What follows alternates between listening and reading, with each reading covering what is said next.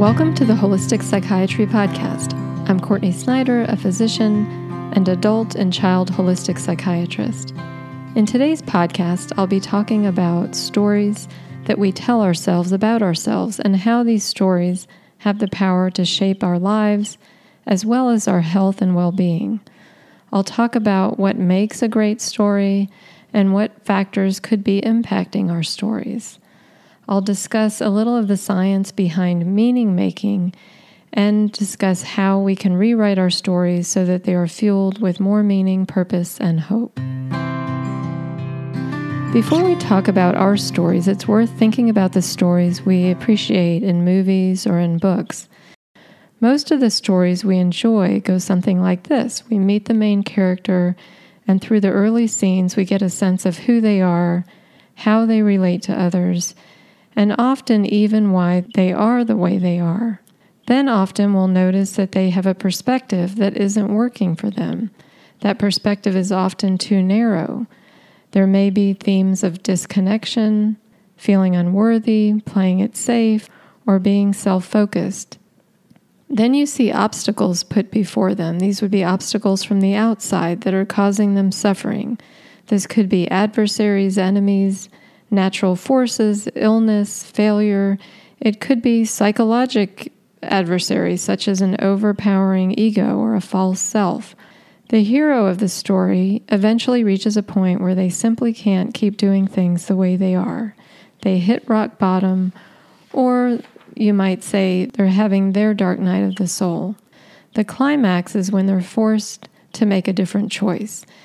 And it is at this point that it becomes clear that the only way they can survive or live fully is to choose to shift their perspective, usually to one that is larger and more expansive, one that is more about connection, authenticity, or purpose.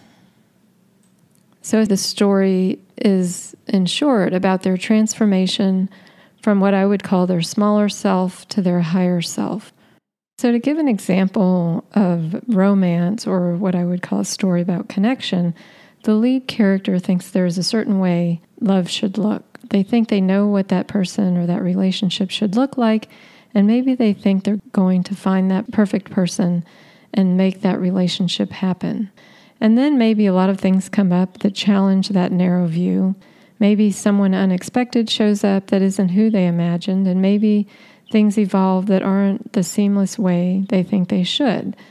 Then there's some kind of suffering, in this case, the threat to that loss of connection, which causes them to reconsider what is most important here, having things exactly as they imagined or being open to where their heart is leading them.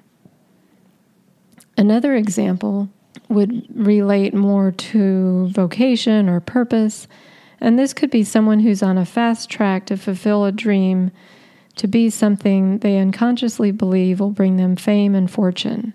They keep hitting rough spots, failures. Their dream is clearly not happening in the way that they're going about it. Then maybe they hit rock bottom. They're unemployed and have nothing. Their ego is no longer carrying them forward, and they have to find another way. Then an opportunity, one that is not in the limelight, shows up, and they find themselves doing something that is of service to others and realize that that actually is where they find joy. They also happen to find that what they're doing aligns with their abilities and natural strengths. So their perspective has shifted from themselves to others, and that shift has made all the difference. The paradox is that they are so fueled by this new perspective that they achieve not only a greater depth of satisfaction, but often the success that they were no longer striving for. So when we think about story elements, one of the external forces can certainly be adversaries. And we can think about those people in our life who have brought us pain or have contributed to suffering. And we all have that person or those people. Maybe it was a family member, maybe even a parent, or maybe it was a group of kids in school. Maybe it was a boss or an ex-spouse. We can recall events in excruciating detail if we attempt to. of what that was like, what it felt like, and it can bring us right back to that time and space. That's what strong feelings do.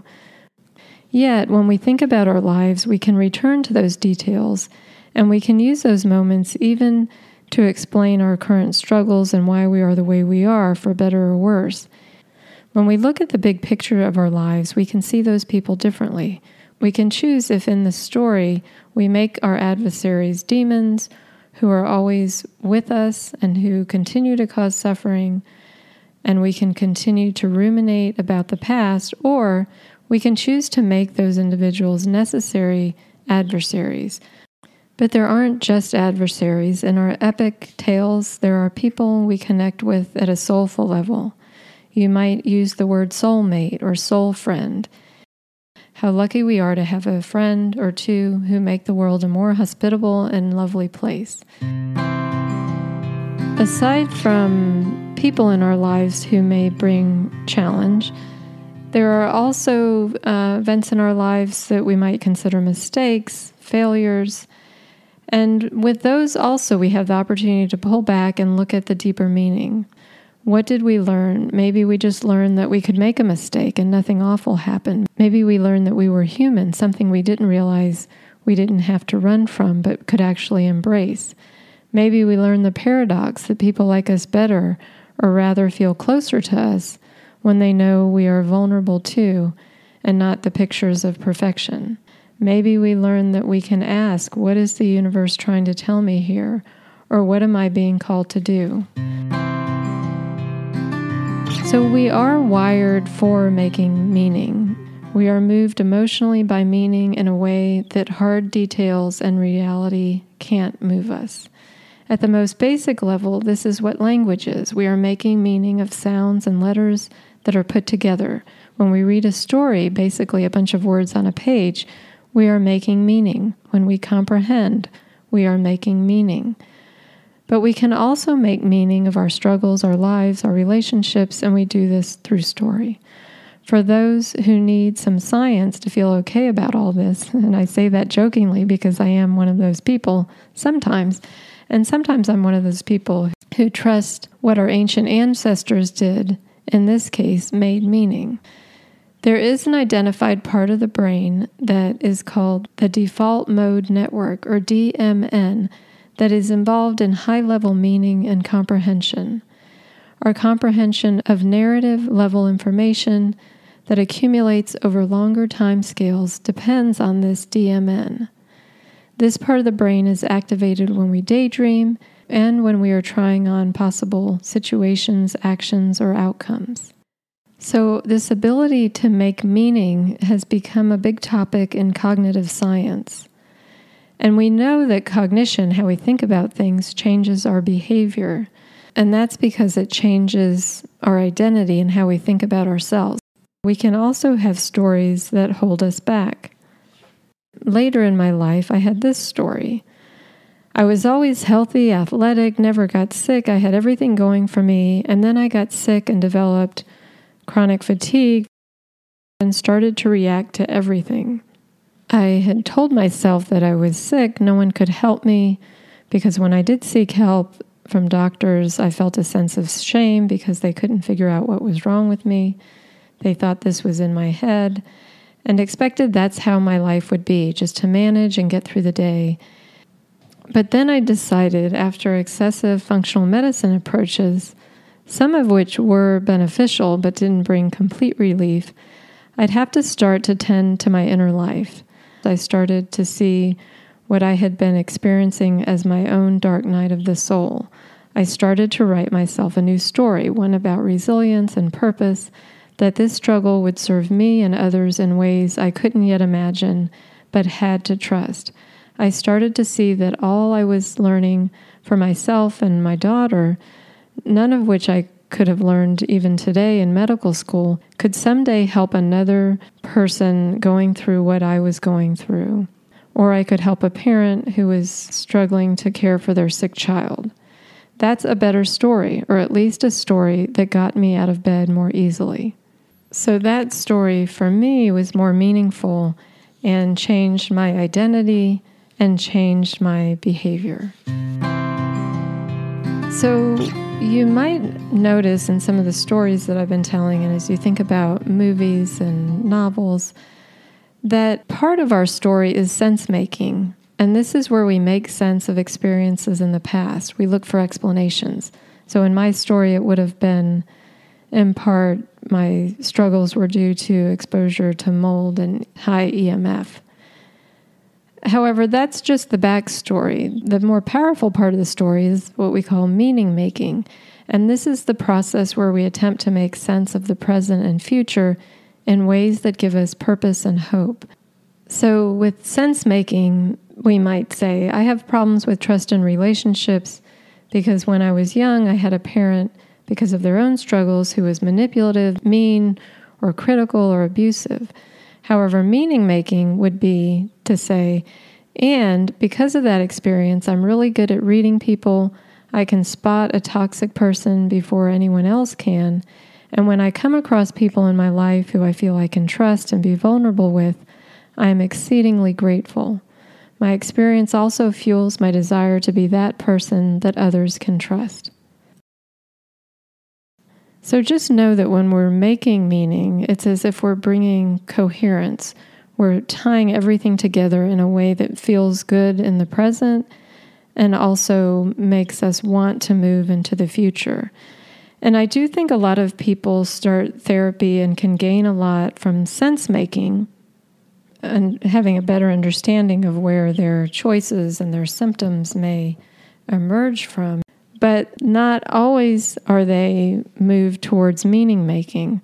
So while we shouldn't pass over our experiences that have been painful or deny our feelings, and we shouldn't miss the opportunity to make sense of things, but we can know that that is not the end point and that we can take those painful experiences and make meaning from them, meaning that carries us into the future.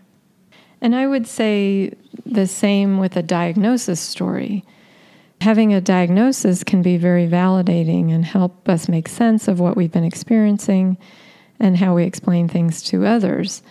But at least when we are only considering the conventional model of medicine, for which the most part is about diagnosing and then treating symptoms and not getting to the root causes, then this story ends up being a very short story, one that doesn't necessarily move people forward. The flip side of the I have a diagnosis story can be the functional medicine story. And I do think functional medicine can give people great opportunity to improve their health, as I talked about, and it's part of what I do. But I also think it can provide an unhealthy story. Someone can take the story of I have all these symptoms, I'm special, I'm unusual, I'm toxic, I'm inflamed, and I have a lot of unfortunate SNPs or polymorphisms. And because of this, I can't do this and I can't do that, and maybe I never will be able to. And this story can be reinforced by endless Facebook groups that we could join for all of our ailments. We could even become addicted to a quest for answers. And in these groups, we can find answers and we can find connection. But I would argue that our stories are far bigger. I think we all have stories that lie within us that are about purpose, what we are here for, and that are about our unique abilities and strengths and experiences. Our health struggle could just be part of that story, but by itself, it's not a story, and there isn't an intention to grow our identity beyond that. For some, to heal means to lose connection with that identity, and in some cases even to lose the community they've found online. I'm not suggesting we all heal at the same rate. I know for me it was a slow process. Even now I function very well, but that doesn't mean things are perfect. I still have days when my physiology is sensitive, but when it is, I'm less likely to dwell on it. In the past, I would have been running to find answers from books, online forums with my medical colleagues, and even looking at my genome, all of which would only add to stress. Now I go on, notice it, trust that whatever just caused that will evidence itself, that the answers will come to me, and I try to hold everything more loosely. So for those interested, I'd like you to give this a try, and this is how we can use story for a current situation. So start with thinking of something that you're struggling with at the moment, something where you may feel stuck and that you don't have the answers to yet. Think about the immediate story you tell yourself, and that may be from a very limited perspective. You may be thinking of all the reasons none of the solutions that you've come up with would work. And then I'd ask you to pull back and to look at the bigger picture of your life and considering what really matters to you, and then see what answers might start to arrive. And so I'll give you an example. As I write this podcast, I could tell myself, there once was a psychiatrist, and she talked about the root causes of brain-related symptoms. Because the topics weren't topics discussed either in conventional psychiatry or even conventional psychology, she felt she had to do more to prove her competence and her knowledge. And to do this, she would plow through many articles and research studies and become quite bogged down with the details and that research. So this would be a narrow perspective, something that can make the process of creating a podcast much more stressful. But what if I consider the same story from a much bigger perspective? Maybe that would go something like this. There once was a psychiatrist whose goal was to share information that she knew could help many people with brain-related symptoms. She knew that there was research to back what she was talking about and that listeners could dig deeper on their own if they wanted. And she knew that to be effective, she would have to give listeners the bigger picture. She knew that her podcast wasn't about proving herself, but was instead about getting information out to those who needed it. And it's worth mentioning here that when we shift from that narrow perspective to the bigger picture perspective, I think of it as we're shifting from our left hemisphere to our right hemisphere. And as I've talked about before, we are always using both sides of our brain, but we do have abilities that lean more towards one hemisphere than the other, and it's the left hemisphere that helps us hone in on details, and the right hemisphere that allows us to see the big picture. Our culture has us stuck in the left hemisphere, and we can pull back into the right hemisphere and really toggle between the two. Though we can choose how we see things and choose our perspective, inevitably there are still factors which will impact the type of story we may more naturally gravitate to. So first, I would say, is our biochemistry. If we are anxious or depressed or struggling with OCD, then we likely have low serotonin, and serotonin impacts how content we feel and how happy we are. But maybe we don't have a diagnosable condition, and we're dealing with perfectionism, performance anxiety, fear of the future. So lower serotonin could absolutely contribute to these issues. And two of the biochemical factors that can contribute to low serotonin can be pyrrole disorder, which I have a podcast on, and undermethylation. Our earliest life, meaning our first 3 years, can also have an impact on the stories we tell ourselves naturally. This really is a time when we are neurologically wired by our relationship with our caregiver or caregivers. This is when we learn that when we express a need, for example, by crying, someone will respond, hopefully. They feed us, they hold us. From that, we learn trust, and we learn that we are worthy, and we learn that things will work out for us. And at this very early age, our physiology and our autonomic nervous system is starting to write our story. Now, if we haven't experienced that, then our story could more naturally feel like people can't be trusted, things never work out for me, and I am not worthy. So carry on beyond that time period and into our childhood, when we actually have more of a verbal type of memory. Stories are surrounding us, and we learn through modeling by our parents. So we hear their stories about the world. Is the world a scary place? Or is it a place waiting to be explored? We learn our parents' stories about themselves. Those stories could be limiting or narrow, or they could be expansive and hopeful. An extension of this can be our parents' stories about us. Maybe we are given a role in their story. Maybe even they've projected part of themselves onto us as the good child or the bad child or the difficult child.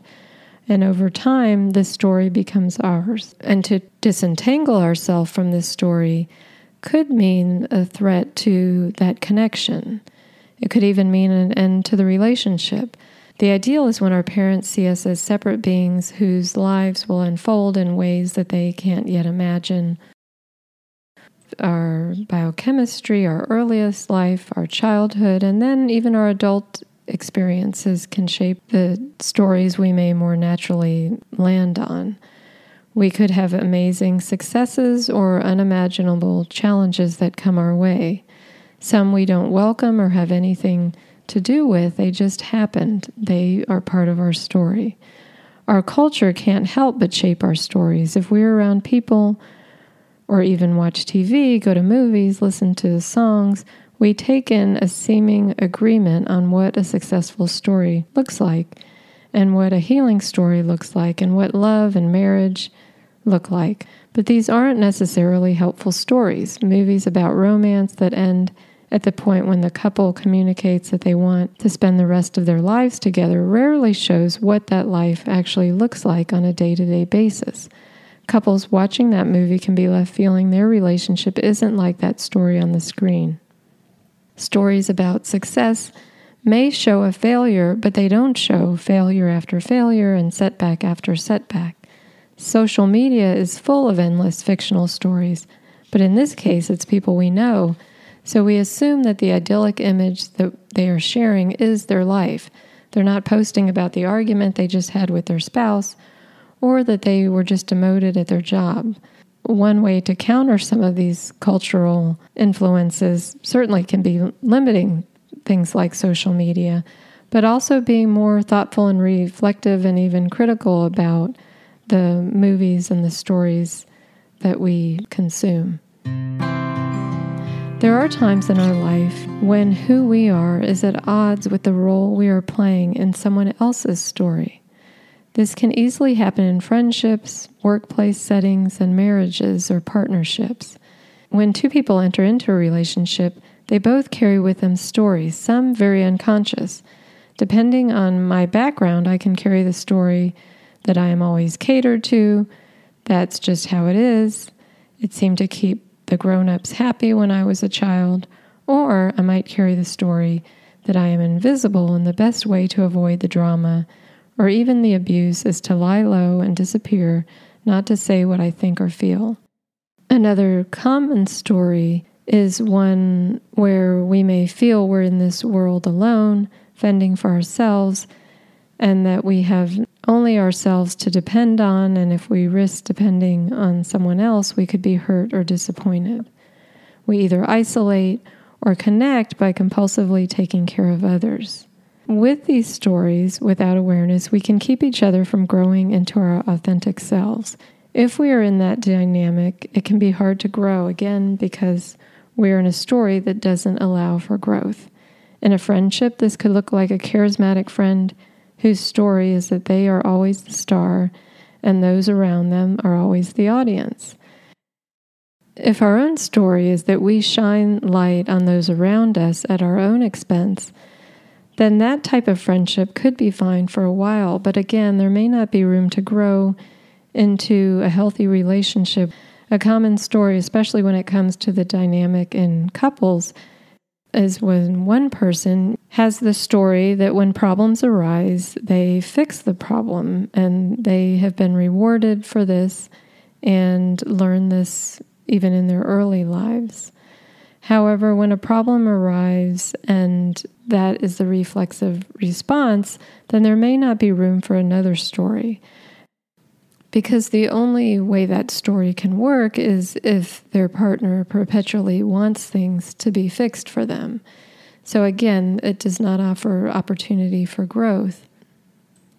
So in a growth dynamic, both people are able to see that their own stories and the story of the other are expansive. They don't see the other person needing to fill the roles in their story. We are, however, sometimes co-creating or writing a story together, and that could be a romance, a friendship, or a partnership, or even a group could be writing a story together. But even without specific others, there is always a degree of co-creation. The idea of co-creation means that we don't have complete control over our stories. So this is an opportunity to make meaning of not just adversity or adversaries in our life, but also to make meaning of what catches us by surprise. Maybe it's an unusual experience, a strange coincidence, or a synchronicity. Maybe it's someone unusual showing up or returning from the past. Maybe something very inconvenient happens. We have a choice to think, oh, that's weird, and leave it at that. Or we can think, oh, that's weird, and ask, what is that about? Or even go farther and ask, what does that mean? Some might even ask, what am I being called to do in this situation? Or what am I supposed to learn here?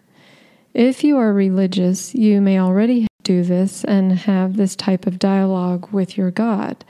Similarly, if you are spiritual and perhaps don't align with a specific religious framework, you may reflexively always be looking for meaning in the events of your life. But what if you instead feel you can't seek meaning in coincidence, let's say because that would suggest that something or someone is trying to communicate with you, and if you were to give that any credence, that would challenge your rational way of approaching the world, because after all, you can't prove any of it. And you can't prove that the universe or a God or some universal force has any particular interest in your life or days. But what if you don't have to believe anything to still reap the benefits of what I am calling meaning making?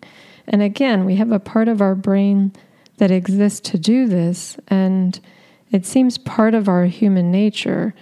So if we aspire to toggle back and forth between the right and left hemisphere, we can live in that paradox of not having to have proof and still reaping the benefits of expanding our wonder and meaning in our life. This is not unlike having a gratitude practice where there's been a great deal of research to show the impacts on our health and well-being, and thus our survival and the survival of our species. A gratitude practice does not require believing someone or something gave you what you are grateful for. And still, it is able to have all the physiologic and psychologic benefits. So my intent with these podcasts is not to convince anyone of anything, but I do intend to offer ideas and in some cases, a gentle encouragement that people try to access parts of their brain that our modern culture would have us leave dormant. So these are all right brain tendencies, and when I'm doing this, I'm not allowing my left brain, which has been working overtime, step in and ruin the party with its need to explain or prove. I give myself permission to let my mind play, to have wonder and awe, and to embrace the mystery of life. And then at other times, I let my mind balance my checkbook, pay my bills, set goals, and set a schedule. So I just want to emphasize along these lines that a great question that I think can always help us with our stories is to ask, what am I called to do in this situation? And again, it doesn't matter who we think is calling. Our God, our soul, the universe, a group of neurons and part of our brain that exists so we can make meaning, and it exists because it improves our well-being. Just asking that question shifts our mind to the bigger picture and shifts our physiology. More often than not, our stories are told more by our small selves than our big selves. We can think of our lives as little stories or as epics. You might remember the movie The Big Fish. This was about a man who was dying and recounting stories from his life. He was telling the stories to those at his deathbed.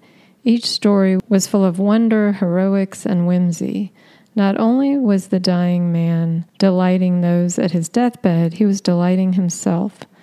Another example that I think about is Jackie Kennedy after the death of JFK. She mentioned Camelot in an interview. So this idea of Camelot was never talked about when JFK was alive. It was something that she made reference to after his death. She had had a tragic loss and was needing to make sense of what otherwise could have felt like a meaningless role she and her family and her husband had filled as a first family. She was masterful at storytelling before and after his death.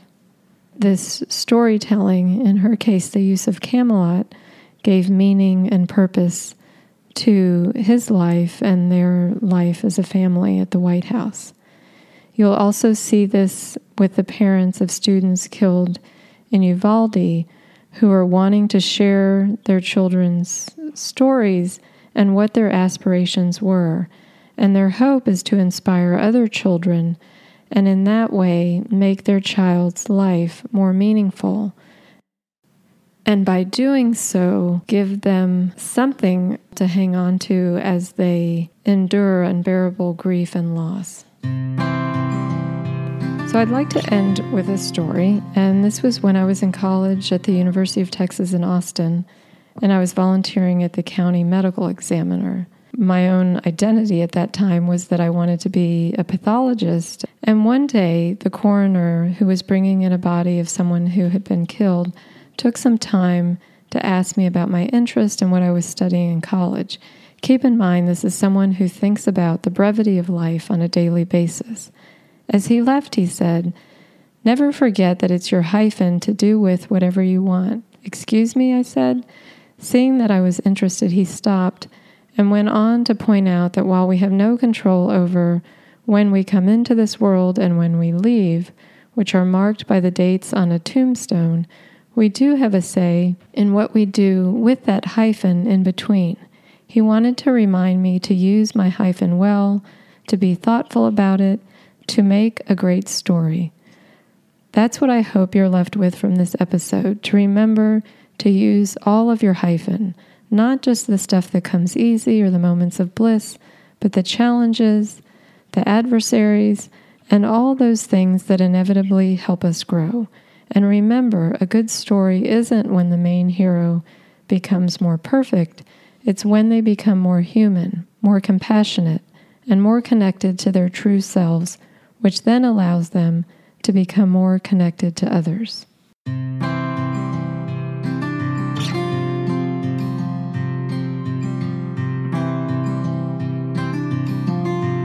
If you think this could be helpful to someone else, please consider sharing.